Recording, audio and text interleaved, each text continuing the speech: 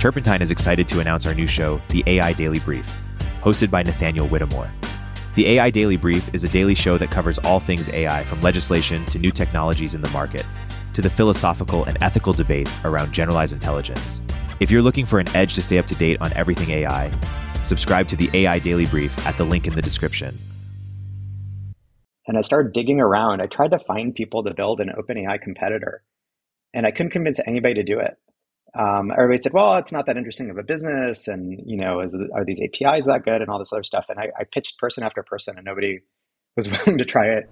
Like within consumer, Character is one of the most interesting companies. Replica is one of the most interesting companies. And a lot of people don't like this, even though you see like a decade or more than a decade for a lot of looking at consumer company metrics. You're like, shit, right? Like I'm going to pay attention if people are spending hours a day on this service because it is so rare. There's base models and there's based models with a D, right? Like what kind of model do you want your kid to interact with?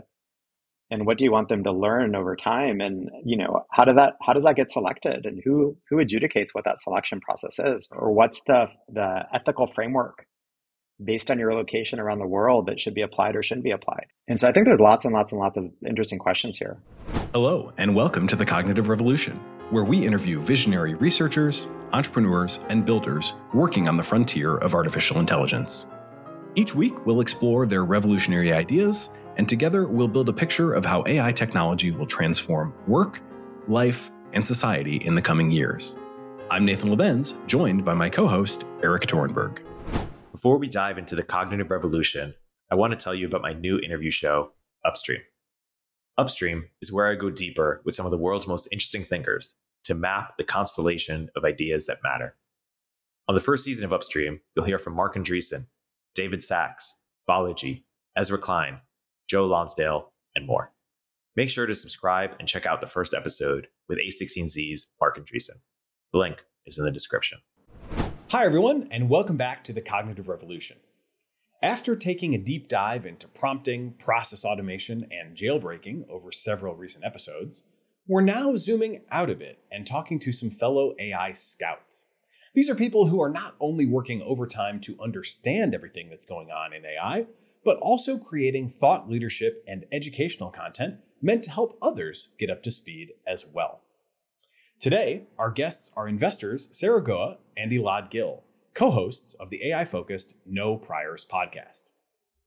Sarah was previously a partner at Greylock and is now the founder of the $100 million AI-focused venture fund Conviction VC, which she launched last fall. She blogs on her website, sarahgoa.com. Elad Gil is a notable angel investor with investments that include Airbnb, Coinbase, Figma, Square, Stripe, and many more, including recent AI companies such as Character AI, Harvey AI, and Perplexity AI, whose CEO, Aravind Srinivas, you may remember, was a guest on the Cognitive Revolution back in episode 7. He also blogs at blog.eladgil.com. We spoke about how they are approaching AI investment opportunities right now, how that does or doesn't differ from how they've thought about investing in the past, where in the stack from hardware to applications that they expect to see the most value accrue, what modes of human AI interaction they're most interested in developing, and plenty more. I hope you enjoyed this conversation with Sarah Goa and Elad Gil. Sarah Goa and Elad Gil, welcome to the Cognitive Revolution. Thanks for having us. Yeah, very excited to have this conversation with you guys. We're in such a moment right now of just the whole world kind of turning attention to AI. And that's something that, I think we're probably 4 or 5 months into since the release of ChatGPT. You guys have each been thinking about AI very seriously and both independently and together, I think, well before that. So I thought we would maybe just start by kind of revisiting a couple things that you guys had published about 6 months ago, and then ask you to just kind of take us through this period of time where, new models are being released, new tools, new paradigms, just, attention piling in, investment, dollars, I'm sure, piling in from all directions as well. And then we'll take it from there. So Sarah, starting with you, you announced about 6 months ago this $100 million conviction fund where you are investing in software 3.0. So I thought for just a start, can you set a foundation for us and tell us how you think about software 3.0 and what that means? Yeah, I think it's shorthand for just believing that there's a very unexpected new set of software businesses emerging that can be very important, right? So everybody knows, you have this exponential creation of capabilities in machine learning. I remember Elad and I actually had a debate 6+ months ago, hey, there have been a lot of ML first companies that haven't worked in the past, and what changes. But I think the sort of exponential creation of new capabilities is the thing that got me really excited for the fund. And when we think about what's so different about the software, it's what it does, right? I think it attacks lots of categories of services or areas that were not big software markets before: copywriting, illustration, law, right? What the companies look like. So this could be how many people does it take to create a $1 or $10 billion company? Now we have empirical proof, 20, right? And that was not true in previous generations of software. And then I think one that is still unexplored is just how the product should work from a UX and a human interaction perspective. I think we're going to get a lot more than just the single chat box. Yeah, I definitely look forward to unpacking that because I just see so many different possibilities, and it feels like we're so early in kind of exploring what the modes of human AI interaction are going to be. One thing that jumped out to me about your announcement was just, there's the AI focus, but then beyond that, just extremely broad investment thesis, right? Totally up and down the stack, all the different verticals. How has, if at all, how has your thinking evolved in terms of which parts of the stack or which verticals are kind of most interesting over the last 6 months? Some of the areas that are really attractive from a demand, a value for end users or for customers' perspective, are obvious in hindsight, but somewhat unexpected, right? And so anybody who has heard of Babelfish or interacted with somebody who speaks a different language, I think they intuitively understand that translation is interesting, and the idea of dubbing as a service is interesting. But I think if you zoom out more broadly, I think the question around is synthetic voice and the ability to take one form of media and translate it to others cheaply and easily, obvious in hindsight. I think I've been somewhat surprised by the demand on that side across a range of use cases. In terms of things that we, are interested in, but the bar is just very high because the cost to build a company and the advantages of incumbents are so high. Is we haven't done a chip company, but we've done companies that are up and down the stack otherwise. Cool. Well, I want to ask you guys also about some specific portfolio companies that you've invested in that you're excited about, and get a little tour of kind of some of the use cases and some of the things that will be coming at us, from a consumer or business standpoint in the not too distant future. But I also want to kind of do the same thing for you, Elad, because about 6 months ago, you published this essay, AI Startup versus Incumbent Value. And that hit me at a pretty opportune moment. I was just at the end of a period of 60 days of super intensive red teaming on GPT-4. And I was basically I hadn't even really tried to synthesize what I had seen at that point. I was really just scouting, all the different use cases and everything I could think of to test and try to understand what this thing could do. And right as that kind of closed, you published your essay. And so I read that and I was thinking, for me, it seemed boy, this GPT-4 is incredibly powerful. And, the conclusion that I started to leap to is, I think that the enterprises are largely going to be able to apply this technology fast enough that they largely won't get disrupted by somebody who's starting, with a language model and then thinking how do I build all this other stuff around that?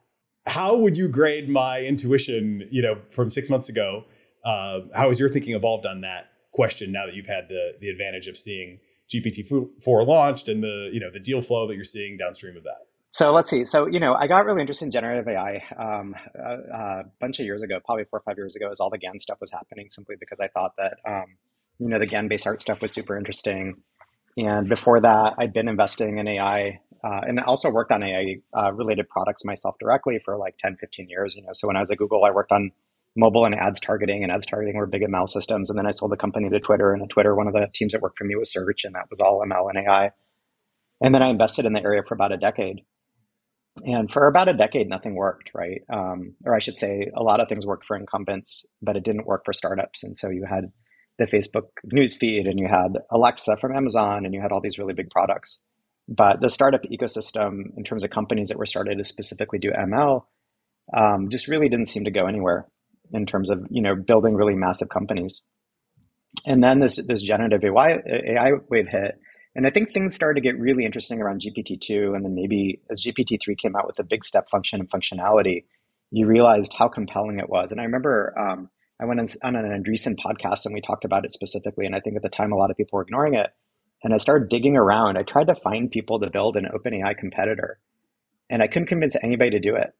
Everybody said, well, it's not that interesting of a business. And, are these APIs that good and all this other stuff? And I pitched person after person and nobody was willing to try it. But a lot of people who'd worked in the area before wanted to build applications. And so I started investing in companies like Character. Noam Shazir was one of the main authors on the Transformer paper. I helped out some of the early team that was working at Adept, although I never got involved there as an investor. I got involved with things like Perplexity and Harvey and a variety of companies that basically, I think, ended up forming, some of the more interesting companies now a year or two later in hindsight in terms of this wave of AI stuff. And a lot of the question in my mind is, if you look at the history of technology waves, there tends to be differential capture between incumbents and startups, and each technology wave is different. And so if you look at, the first internet wave, it was like 80% startups. It was Google and it was Amazon and all these new companies. And then people like Microsoft benefited too. And then you look at, mobile, and that was 80% incumbent value. It was the big platforms were Apple and Google, which were already incumbents. People were talking then about what is Salesforce on your phone going to be and who's going to build it. And it turned out to be Salesforce. Built Salesforce for your iPhone, right? Or search on your phone was Google. But there was new things like Uber and Instacart and Instagram, basically anything with the Insta in it, you should have just invested in. And then you had other types of platforms that emerged. For crypto, it was 100% startup value. There's basically no incumbent capture of crypto, right? And so for the first decade of AI, with all the CNN and RNN and GAN-related approaches, all the value went to incumbents. That first wave of AI was an incumbent wave. And now we're seeing something really interesting where I think it's going to be a differential split. And maybe it's 80-20, right? 80% incumbent, 20% startup. But 20% is a lot for what I think is probably the biggest platform shift in a decade plus, maybe 2 decades, maybe longer. Because to Sarah's point, you're changing a few things in a massive way, in an underlying way. You're changing the compute model and how to write code. You're changing the user interface, but you're also changing the baseline functionalities and what this wave of computing can actually do in terms of both applications, as well as sort of other deep areas. And so, there's tons and tons of places that I think is going to impact. Sarah mentioned voice and dubbing and text-to-speech. And, I think those are super interesting areas. And she and I've talked about those in the past a bit. There's tons of room, I think, for social products. And I'm really interested in what does a generative social product look like? There's lots of apps on the B2B side. There's lots of tooling like a LangChain or Llama Index or other things like that. And then obviously there's the base LLM layer. So there's just a ton, right? And a bunch of that stuff will go to incumbents. Probably the base models are largely incumbents, with maybe Anthropic and one or two others being the counterexamples, right? OpenAI, Microsoft, Google, et cetera. But there's lots and lots of room for people to build, brand new de novo things that will be super exciting. Just on that for a moment, you mentioned, Elad, that you tried to get people to build OpenAI competitors, and you couldn't get people to bite. What are you guys trying to get people to build today? For the talented people listening to this podcast who want to do something, and what are the things that people aren't spending as much time as they should, perhaps, or maybe overlooked opportunities within the I would space? say voice applications, social, certain big B2B applications, and then certain types of infrastructure. I don't know what you think, but those would be kind of the 4 quick ones. Yeah, I'd add, there's this idea of tool use, right? So, an LLM can be a reasoning engine against knowledge that it holds in the model itself, or some database, or, some repository of information. But it can also take action now, right? So if you think about Toolformer and automation in the previous generation of products in the sort of RPA category, I think that's going to get a lot more interesting when the approaches get more robust. There's a lot of workflows in every part of the enterprise, but especially the back office and some verticals like healthcare, where you have a lot of people moving data around between systems or filling out forms based on some policy. And we've been unable to do that flexibly today, but it is a basic tool used in natural language tasks. So I think that's a really interesting one. Like there are some areas that we think are just going to get more important from a core architecture perspective over time. So the idea of retrieval and just like how do you guarantee, like retrieval and memory are two concepts that I think are really interesting in research that people can't figure out how to use in like actual enterprise applications. And then, I'm really interested in some of the more emergent stuff. Like if you look at companies like Midjourney, the idea of democratizing capabilities like that people didn't have before, if that's illustration, which I promise you not a lot of VCs were focused on before, but generally, like I think media creation is really interesting.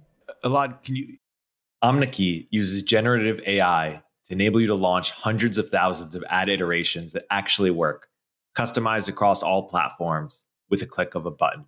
I believe in Omniki so much that I invested in it, and I recommend you use it too. Use CogRev to get a 10% discount. Can you say just a little bit more about what AI social could look like? I actually have a lot of ideas, but they're probably really bad ideas, right? I think with social products, the key thing is you want to launch things and then quickly iterate and sort of see what gets adopted.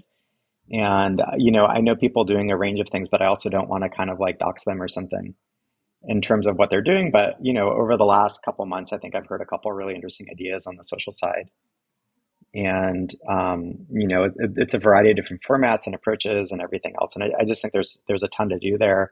And I think the issue is when I look at social products today, people are basically constantly trying to rebuild Twitter for some reason.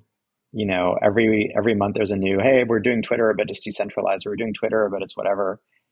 Not with generative AI, right? Or people are trying to do like, Facebook throwbacks, and you're like, where is the technology heading? And what does that mean in terms of entirely new types of interactions where you're still taking advantage of core social behaviors, right? Ruloff has this 7 deadly sins, right? Every social product basically is like gluttony or lust or, one of the 7 deadly sins. And I think if you think of that through a generative aspect, there's really interesting ideas that you can start coming up with versus saying, I'm just going to throw things back. It reminds me a lot, actually, when I left Google. It was a long time ago either way. Whenever I left Google, whatever year that may have been, a lot of people were building things that they shouldn't have been building because they were building for the past.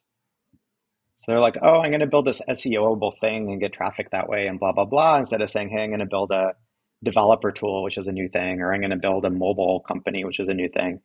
And so I think a lot of the social products I see are reflections of the past versus the future. And that may work. It may actually create really big companies. But the flip side of it is there's probably some really interesting things that we can all kind of squint and imagine that's coming. I think that there is a lot of open-mindedness required for some of the consumer stuff. And that if you within consumer, Character is one of the most interesting companies. Replica is one of the most interesting companies. And a lot of people don't like this, even though you see a decade or more than a decade for a lot of looking at consumer company metrics. You're like, shit, right? Like I'm going to pay attention if people are spending hours a day on this service because it is so rare. I think it's very easy not to like it because it's a weird thing that people want to have these parasocial relationships and they're because there's demand for NSFW use cases. But like that's how a lot of things on the internet start, right? Yeah, we had Eugenia from Replica on as a guest, and it was certainly one of the more fascinating conversations that we've had to understand, first of all, just like what the user base is today and has been historically while the models have been so limited, frankly, and then to kind of extrapolate that into, the present and the future where it's like, this was not honestly super compelling to me, but I see how it could easily become, much more compelling. There is a phase change or kind of a threshold that we've hit, I think, that is going to kind of take Replica 1.0 and make it look pretty quaint as we hit 3.0. Well, I think it's going to be deeper than a lot of people imagine. 7-8 years ago, we started investing in what you'd think of as like mobile coaching, like marketplace applications for different areas. So that could be like something in health, like nutrition, or like people are doing like fitness training and such. And as you might imagine, like having an accountability partner or somebody you're building an emotional relationship with means you can affect behavior change, which is really hard for humans. And one of the most interesting things I've seen recently is bots can convince and like coax people to do things, right? plan their days, change behaviors. And so I think that's something we're going to see a lot of. Yeah, I think the applications of it are going to be broader than anybody thinks. Like if you look at it, if you think about education and how do you revamp education, and everybody's going to have like a bot as they're a kid growing up that's going to teach them things and help them with stuff and maybe becomes their best friend, right? And there's very positive and very negative implications of that, right? And so I do think people are dramatically underestimating the degree to which, on the one hand, there's a bunch of lonely people or people who want to interact online more and they don't have the capacity to do it otherwise. And then on the other hand, there are these really deep, fundamental societal use cases that are coming through the generation of these agents that interact with you like a real person. And in some cases, I mean, every parent is going to want the thing that's going to educate their kid in a hyper customized way. And that's going to be both very powerful, but which company is going to control that? And what does that mean for our kids and how they're taught and raised and all the rest of it, right? So I think there's some very deep fundamental things here that people are just barely touching the surface on. And some of it's in old sci-fi literature, like the Diamond Age, right? It's the young lady's illustrated primer. But in some cases, I think people haven't really thought about it very deeply. Or there's another book called Lady Amazes, where every time there's a sufficiently large block of people that believe something, that substantiates into an AI agent that represents them in Congress. And so why even vote when you can have a perfect representative of you suddenly appear and actually, fight for and adjudicate the things that you truly care about? And so I think there's all sorts of crazy things that are coming. On a more quotidian day-to-day level, I want an agent that just helps me maximize my productivity, that's watching me at all times, watching all my interactions with people, and, tells me when I'm acting out of line or says that, no, say this would be a better thing to say, kind of like a personal trainer for all things life, coach, that's watching me at all times. Yeah, I just want a sycophantic AI. Let's be like, you're so good. That was such a good joke. Ha ha ha, just Exactly. pretend, yeah, that'd be amazing. There's a couple really interesting questions here that I think these examples get at. It's funny you mentioned the training one. Going back to my GPT-4 experimentation, one of the things that I tried to do was just see like how many sort of chat, specialized chat agents could this thing sort of play. I did the physical, kind of exercise coach one. And I also did one simulating tech support for my 90-year-old grandmother, which was even maybe more eye-opening to me because it like really spoke to a pain point that we have in my family. But how do you guys think about that as investors, right? Because I'm sitting there using base model GPT-4 and it's basically working. And then I'm kind of like, this feels like it sort of hits the threshold. I can certainly, wrap this up into an app or somebody can. But at that level of like, I used to go hire a human to do this. Now I can maybe slot in an AI to kind of play that role. Are there businesses there, or is that all is all that value accrue to OpenAI in your minds, or foundation model providers in general? Yeah, I mean, I think there's tons of room for standalone applications, and I think a lot of them will be building workflow against it, or some form of like storage or history or memory or something else that sort of associates with the chain of stuff that you did relative to that. It's kind of funny. I'm going to give an extreme example, which doesn't quite apply. But in the 90s, everybody thought that everybody was going to set up their own email servers, right? Oh, email's a protocol and everybody's going to use it. It's so easy to use. And then obviously everything just centralized to like Gmail and Yahoo Mail and whatever your corporate server was. And I think the same thing happens with a lot of these things where, there may be interfaces like ChatGPT or the like, and things like memory and some of the other things that, some sort of recursive interaction across a language model will come into play, and chaining and all sorts of things that'll be more complicated. But I think fundamentally, people will need very specific workflow for very specific applications in many cases. And in some cases, you'll have a general purpose tool where ChatGPT will be good enough to just do a bunch of stuff for you, right? Or whatever version of an agent you're using in the future. So I do think we're going to end up in a multi-agent world, but there may be like specific things that are dominant for specific use cases, just like everything else that exists today. I feel like the best indicator of how things will evolve is kind of like how do market structures evolve in the past? And I think it's going to be kind of the same thing. So how about like use cases, or not use cases exactly, but modes of interaction? This is something I've really been trying to organize my thinking around. Eric's got this vision for the, AI that kind of rides shotgun all the time and like, helps him maintain his social graces. And you can kind of, that's kind of the Reid Hoffman vision, I would say, is like the co-pilot for every profession, co-pilot for every phase of life. And then you're speaking to also on the other end, like people are going to need specific workflows. I kind of think of that. And Sarah, you mentioned like RPA, like there's this sort of process automation context where it's like, I'm a big corporation, I have like these cost centers, which are humans that have to like do these tasks. I've never had any way to even think about automating these tasks in the past, but now I sort of have that. And then there's kind of this third way that's emerging that's like the agent model, which I kind of think of as bridging those two, because I can like talk to it in a sort of ad hoc real-time way, but I can also kind of send it off and say like, you go figure out the plumbing and like how things connect together, so even get me out of the business of having to design, or architect the workflow. I guess, that's enough for me. How does that framework resonate for you? Do you have like a different one that you kind of bump company, deal flow up against? And what modes of interaction do you think are ultimately going to predominate? And is that the same as those that give you the best return on your investment? I think when you start to actually like look at the tools that have succeeded at scale, there's like a whole range of ways that users want to interact with the stuff depending on the task. So like prompting is not an easy thing for like 99.99% of humans today. So just because you enjoy, like Nathan, messing around with GPT-4 and lots of users of your podcast might, it's hard to ask a good question. And I think like one of the things that I've seen in companies that I think will just become more common is like multimodal input, passively using context, right? I think there are a lot of companies that figured out like giving end users in a particular category 20 prompt templates that made sense for their use case and an easy button so they don't have to figure out how to engineer a good output. Like that's a company right now, right? And so it's not clear to me that we're going to have, generic interfaces for all the different use cases. One of the things that I think will happen to the point of like, I think search is going to break, and I'd love to get, Elad's point of view on this since he actually worked on search, but having been investor in search companies prior and having friends starting them now still, search has many use cases. It is weird to me that like getting information from the internet has fallen into one box at Google.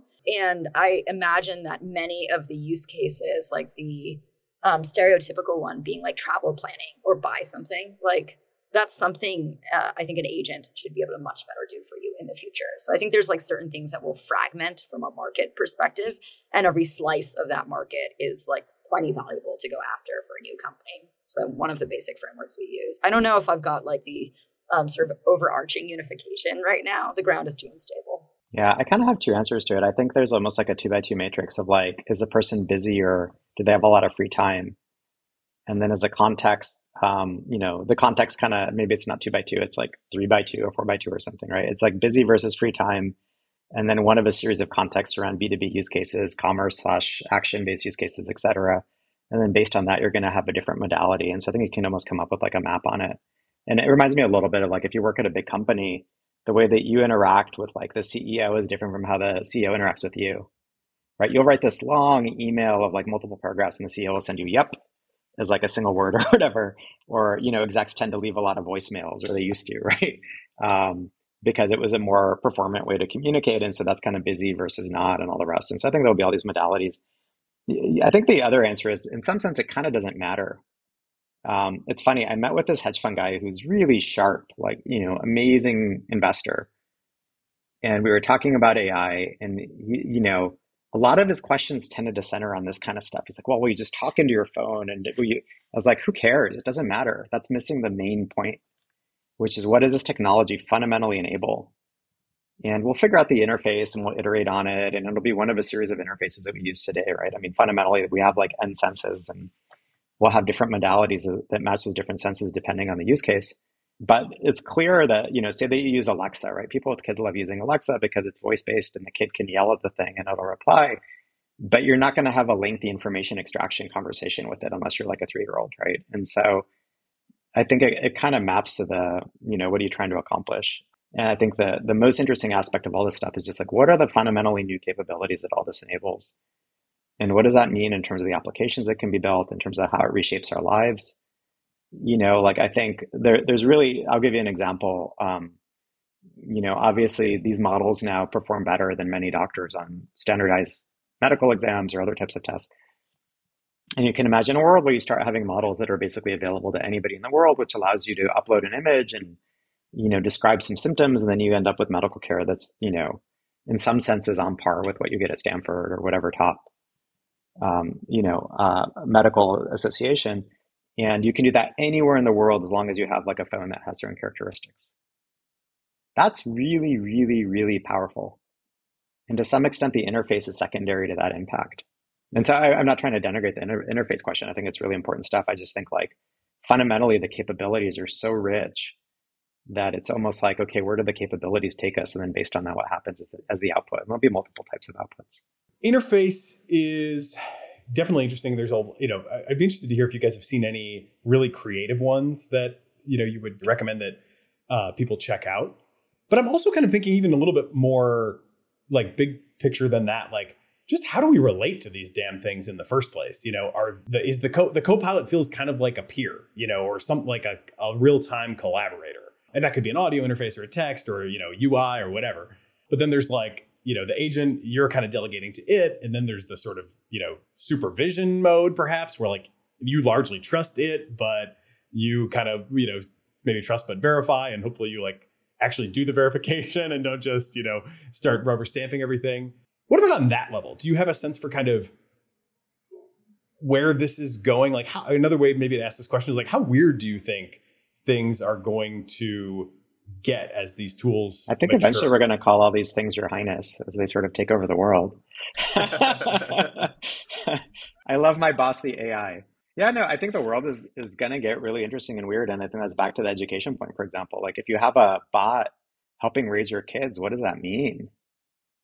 Right? If one of the primary sources of information no longer becomes YouTube, it becomes some agent that's not only working them through a math and history and other curriculum, but potentially is choosing which form of history gets presented to the kid. You talked about base model, and I can't remember if it's biology or something else. It sounds like something you'd say, but I don't know if you said it.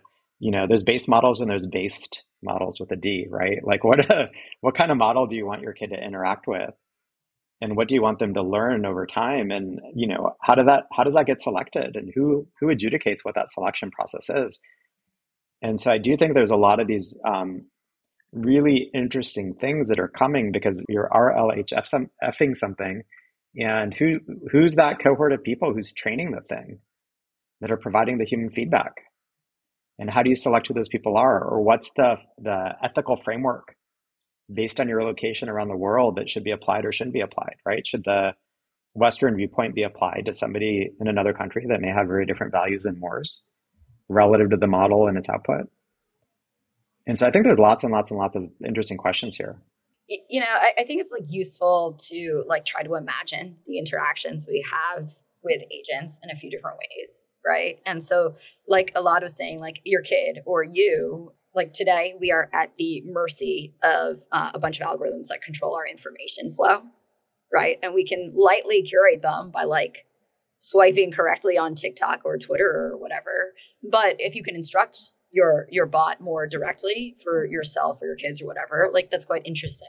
I think like a fun interaction to imagine is in like think about the enterprise side. You have different influences in different teams because there are incentives for example, like compliance or security in an R&D team. I think there's a simple version of that. That's a bot that's like an early warning system. Like imagine in a fintech company, like, oh, you're like hitting these merchant network rules. Like the thing that you're trying to do is like a definite no-go. But you can also imagine like a debate with that bot or a fight with it as an extension of like that security champion or whatever. I think another really powerful one that I like just looking at some of the examples of how people use like ChatGPT and Copilot is code generation. Right.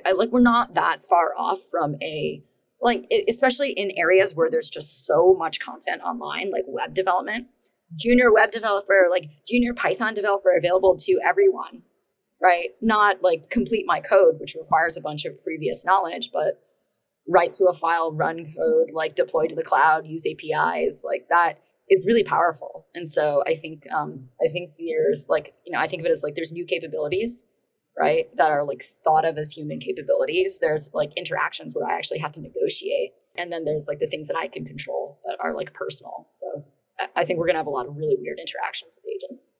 How does that sort of expectation of weirdness change how you guys are thinking about your role as investors or the investment decisions that you're making?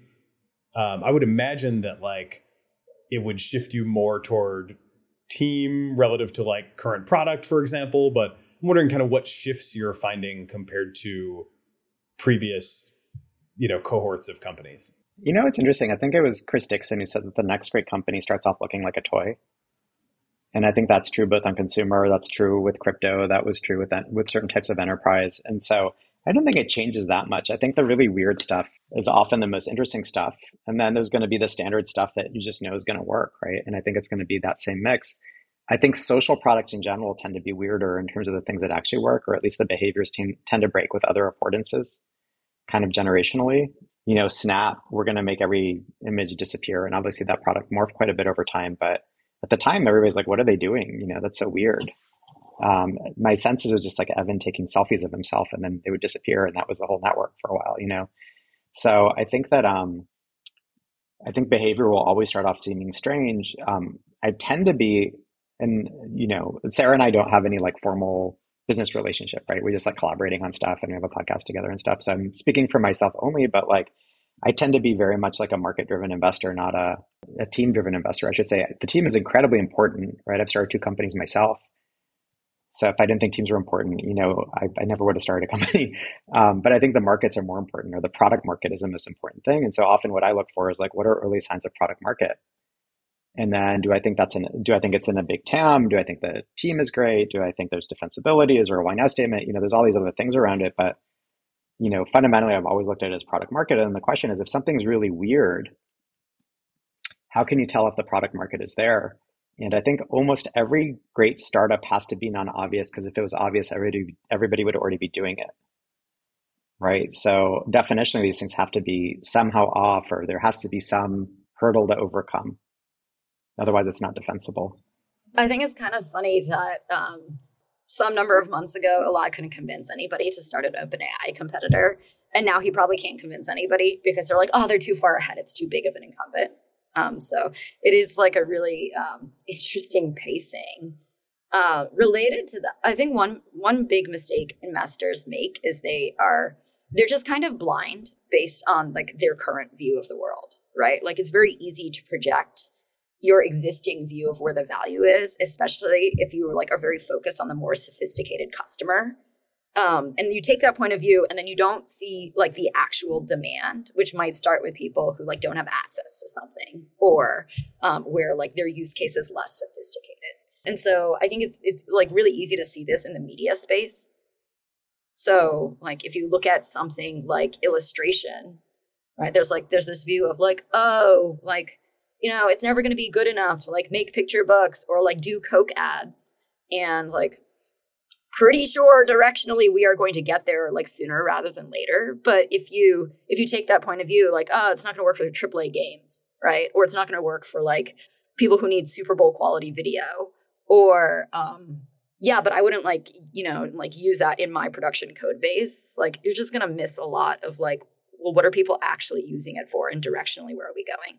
Yeah, I think people also over-index on defensibility related to that. And so everybody at the beginning of a company asks too many questions around, how does this become defensible? How is this defensible now? And can't people just build it because 2 people built it in 6 months? And that's true of like every SaaS company, right? What was defensible about Retool in the early days, or Notion in the early days, or sort of Choose Your Startup in the early days? And in the very early days, nothing was defensible, right? It took 2 people 3 months to build the thing, And so I think that's kind of similar here, where there's a lot of questions around, okay, what's a defensible business model? And you want to have defensibility over time, absolutely. And if you look at it traditionally, there's all sorts of ways to do that, either in terms of platform effects, or certain aspects of sales, or certain aspects of integrations, or other things that you do over time. But fundamentally, I think, or network effects, right? There's all sorts of forms of defensibility or moats. But I think people really early tend to ask almost too much of the thing. And the real question is, does anybody care, and is anybody using it? And then I think later it becomes, okay, now that people are using it, how does it become defensible and not a commodity? And how does it scale, and how much does it scale? And, is this an N of 1 company or product? So what trends are you guys seeing in like usage data? I feel like right now everything has a wait list. The wait lists, some of them are moving, some of them are not moving. This feels like a moment probably where like everybody can post good sign up numbers, but I would guess retention probably varies widely in the deal flow that you're seeing. I'd love to kind of get a sense for the trends that you're seeing there. My favorite waitlist example of all times was this early AI company. I'm not going to name which one it was. It was like 10 years ago. And the founders of the company claimed it was an AI company, but in reality, they had a bunch of ops people like answering queries in the background. And the co-founder of a very well-known large tech company went onto it. And anytime he'd go on, they'd ping all the ops people and they'd all jump on and answer all the queries really fast for that one person. And they ended up getting bought by this like major tech company. And it was completely false. Like it really wasn't working the way that they were claiming it was. And they always were in private alpha. And they'd say, oh, we just, so there's so much demand and look at this giant wait list and all this other stuff. And they never actually like really launched and they got bought for a bunch of money. And so I feel like often these infinitely closed wait lists are kind of a negative sign that the traction may not be real. Now, sometimes it's a real sign of demand and there's some scalability issue in the background or they want to test it and all the rest of it. But I think if you have such raw organic adoption, usually you just open the thing up because more and more people will join unless, again, there's some constraint that prevents you from doing it. I think in general, the last decade has taught people some wrong lessons on how long they should take before launching a product. And people point to Figma or they point to Notion or they point to other companies where there was a longer period of time for development. And if you talk to the CEOs of those companies, they say, I wish it was faster. We should have done certain things faster. Hey, it didn't work the first time, so we changed it and it worked the second time, but we tried actually to get people fast. And so I think there's this whole like bespoke artisanal movement. Or similarly, one company I'm involved with was doing hand onboarding of every company superhuman style. And eventually one of their customers said, why are you getting in the way of your customers? I just want to sign up and use the thing. Why are you onboarding me? And so they stopped doing it and they had a spike in usage. And so in general, I think you want to get out of the way of your users. And that means, you don't necessarily need a wait list unless there's very specific reasons behind it or you really need to test certain things. But after you've tested things enough, if you keep having a wait list 2 years later, it means the thing isn't working. Of the companies that you guys are taking a look at, how many of them seem to have sustaining usage versus kind of that surge of interest that, if you give it a month, already starts to look like it's tailing off? It's some tiny percentage, right? But that's kind of like the point of ventures. There's like, it's all about the tail of companies. It is not like your average company in the market. There's a big hype cycle in the market right now, right? And I think it's very easy to feel smart by being cynical and dismissive in venture and in investing in general. And it's like, this is totally useless. You want to be intellectually honest, but like if that's your orientation, like don't be an investor in startups that are generally weird ideas. Like what I'm looking for is there any real data at all, because you're trying to invest in the outliers. And the outliers right now are insane, right? Like I know a founder in the, many, many millions of revenue that was like, like I'm dealing with some sort of cash flow issue, like GPUs or SVB or something. And he like removed some part of the free tier of his product and revenue went up a multiple. Right. And I'm like, that is some pretty impressive demand. Like that's not fake when there are consumers who are paying that much for the product. And so I think the most exciting thing right now is that there are capabilities that consumers and enterprises like get that much value from, where, one could argue that this company that is doing this much revenue hasn't played any of the like good growth games or good product management games that like companies like they play act at, right? Like, oh, I'm going to do hand onboarding because the good company did that. Or I'm going to have this like wait list with the sexy brand companies like in first because like that's what the best companies did. But the real thing you're trying to figure out is like, can I make something that just creates so much of its own demand and like nothing else is important, right? And so like, like the hype cycle is useful for fundraising, but if your investors know what the data should look like, then they're not going to buy it. I think it's especially easy to generate like that sort of waitlist activity right now because Elad mentioned like the 7 deadly sins, but like greed, like social signaling, like fun, fear, like people feel all of these things about AI right now. And it's very novel. But anybody who's worked on these products understands like the distance between demo and product is very large. And so there are a huge number of companies that have these massive wait lists because it like looked really cool as an idea and then it doesn't actually work, right? Or, people thought they wanted it, but they don't. And so like that's the whole game of trying to understand, like, when I talk to a company that's actually got a reasonable wait list, like the first question I ask is just like, well, like what would happen if you gave everyone access? What is blocking real usage growth? And often the answer is like, oh, we know that those are like garbage users anyway. Right. So like, why, don't project that. But the thing I get excited about is like, in the tail, there is usage that is unlike anything I've seen in the last decade plus. I think there's also like a founder perspective on this, which is when should you raise money versus just bootstrap? And I think all too often people get on the venture train when they could just bootstrap.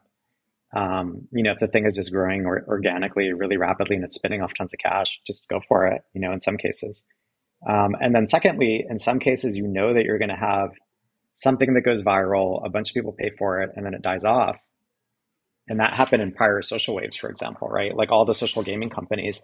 And people made real mistakes by raising tons of money and then having to play the venture game on those things and blowing up their companies instead of saying, I'm just going to dividend out cash and it'll last for a year and I'll make a bunch of money off of it and I'll move on to the next thing.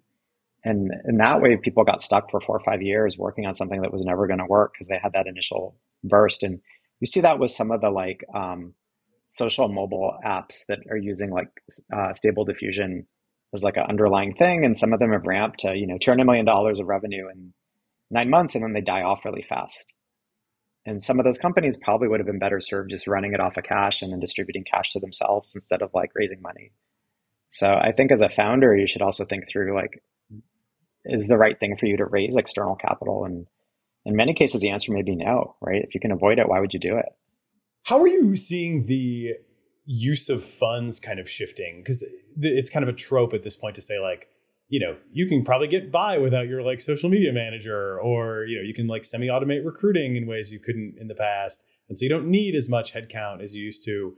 Arvin from Perplexity said that on this show, in fact. But then on the flip side, like there are like foundation model costs. I feel like I see some companies that are like basically taking the investor checks and like turning around and spending them on OpenAI.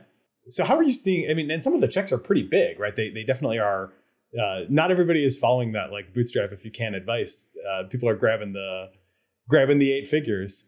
Yeah, most people aren't. And I'm not saying most people should. Yeah, I'm just saying like, it's another path and people always forget that it's another path.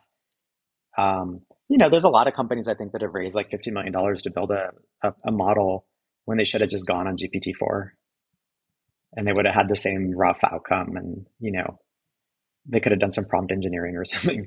And so I do think there's a lot of people who kind of went down the wrong path, and there's a subset of use cases where maybe the model really, really matters.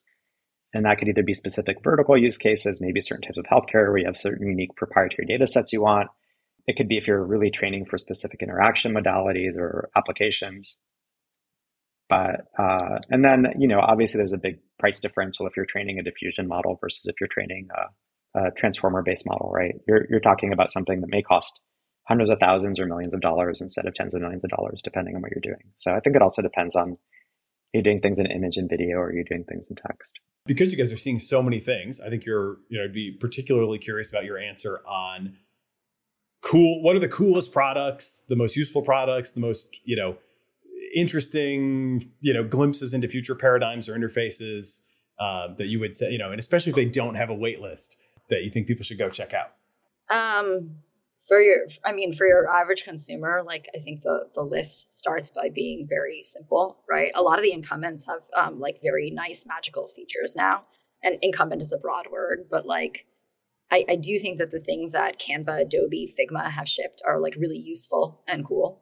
Everybody should try ChatGPT. I don't know that one of these services is public yet, but just because it's the bane of my existence, like rich contextual email completion is going to be here very, very quickly. And I think it's like in waitlist beta. And it's like, there's this meme about like, oh, like somebody's going to like make your email longer and another agent's going to make it shorter. And like, there's going to be this adversarial interaction between the email agents. But I do think that like being able to do drafted responses to everything in your inbox is one way to resolve this stupid issue.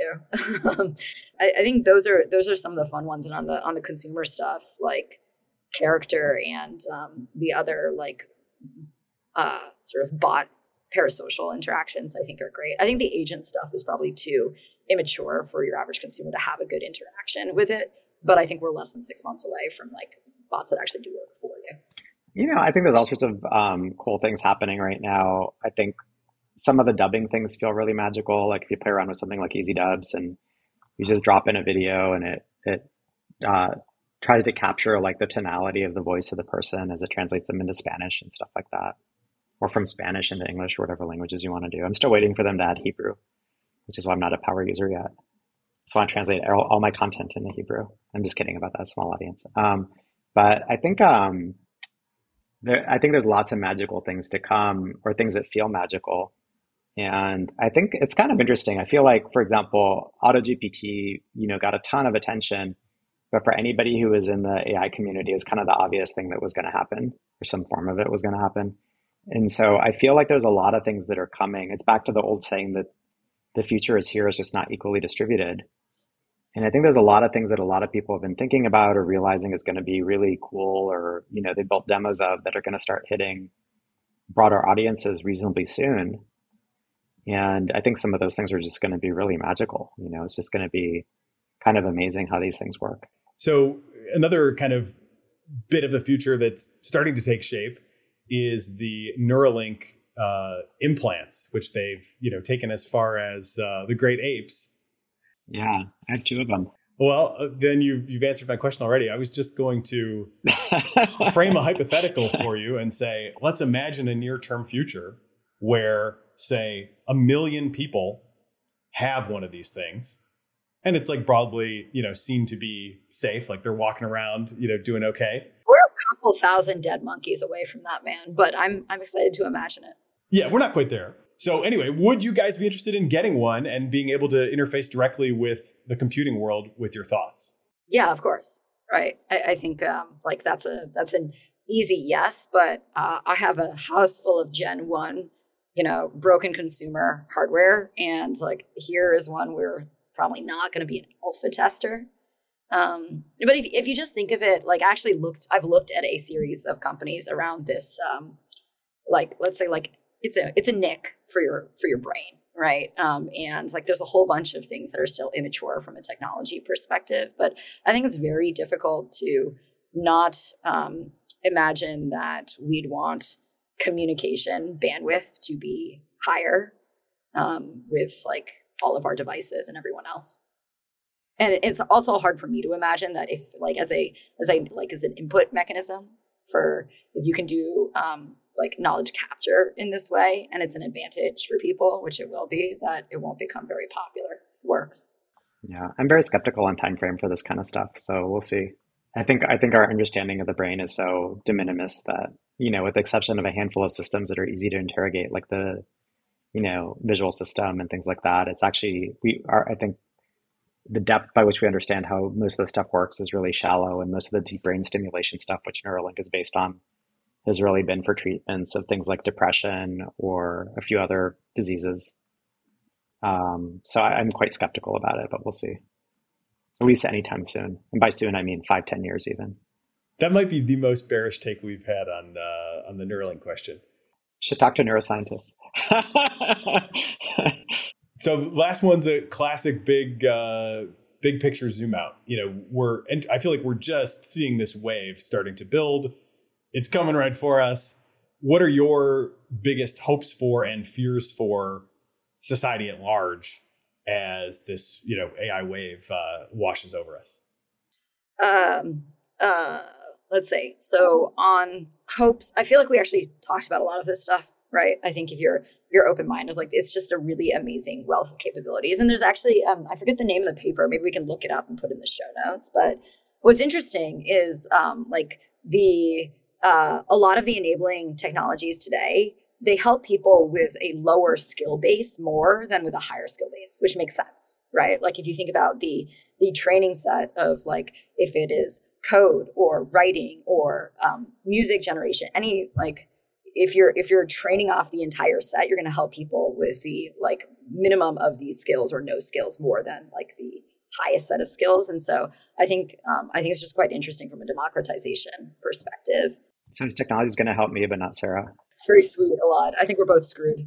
Maybe I'm going to get speared for saying this, but I do think like not understanding that alignment and safety research is deeply tied to capability research is challenging, right? If like people don't understand that, if policymakers don't understand that. And so I certainly think that should be like a broad democratic conversation. But like, I think there's a version of the world that, we halt a lot of this progress, or there's regulatory capture of a lot of the technologies, like before we really figure out like what they can do, which I think is going to be pretty problematic. I think there's obviously going to be nefarious like actors that use all of these technologies for different things, but we build defensive technologies against that, just like we have in the past. I'm a little bit nervous about everybody wants like the best opportunity for their kids and for them to like grow up like well-adjusted and like able to go like, be useful to the world and feel good about themselves, right? I actually don't know what to do about that in like this current environment with unstable ground. Like, what do I teach them? How should they interact with technology, right? Do I want them to be like really good prompt engineers, or do I want them to like go to Waldorf and like not interact with tech? I don't know. And I think like very smart people have different takes on this. But that's one thing that concerns me personally. Yeah, I guess on my side, like I'm short term, and by short term, I mean next 5-10 years, very optimistic about what all this means globally in terms of, you have that chart of all the things that go up in price over time, which is like education and healthcare and all these things, and all the things that go down. And I think this is one of the few technologies that may actually help address those things that have become incredibly expensive in part due to regulatory capture. So in the short run, I'm incredibly optimistic about the global implications of this technology to health, education, and other areas. And in the long run, and by long run, I mean a few decades, I'm a huge doomer in terms of eventual species competition with AI or AGI. I think the biggest short-term risk to the area, in some sense, actually is regulation. I think there's a very one-sided call right now to regulate these things, in part because incumbents have an incentive to say that, because they want to do regulatory capture on the models and prevent new entrants from coming in some cases. And in some cases, they have specific concerns. But I feel like there is some chance, maybe it's a 1 in 5 chance or something, that with this next election, we're basically going into the first AI-driven election. We're going to see ad copy and targeting campaigns and robo-dialing with real-sounding voices and, all this stuff going into the presidential election. And I think there's a lot of potential for that to turn into a giant regulatory storm, depending on who wins or loses. Just like, when Trump won, there was a giant backlash against social companies who were blamed for that win. I think similarly with this presidential election, AI may be blamed for all sorts of things that it may not have really impacted that much, but that may be the moment that it starts to get regulated. And if you look at, and I think there are certain types of regulation that make sense. Like, I don't think we should have like export controls on advanced chips and, stuff like that. Maybe there's some NIST style, approach, but I think most of the regulation tends to distort markets in really bad ways, and tends to really kill innovation, and tends to lock in incumbents in bad ways. And I think it's way too early to regulate the vast majority of the things in this area. And I think all the calls I've heard have been very one-sided to regulate it. And I think those are, it's the wrong thing to do right now. Cool. Well, thank you guys. This has been a lot of fun. Thank you guys. Thanks for having us. Good to see you.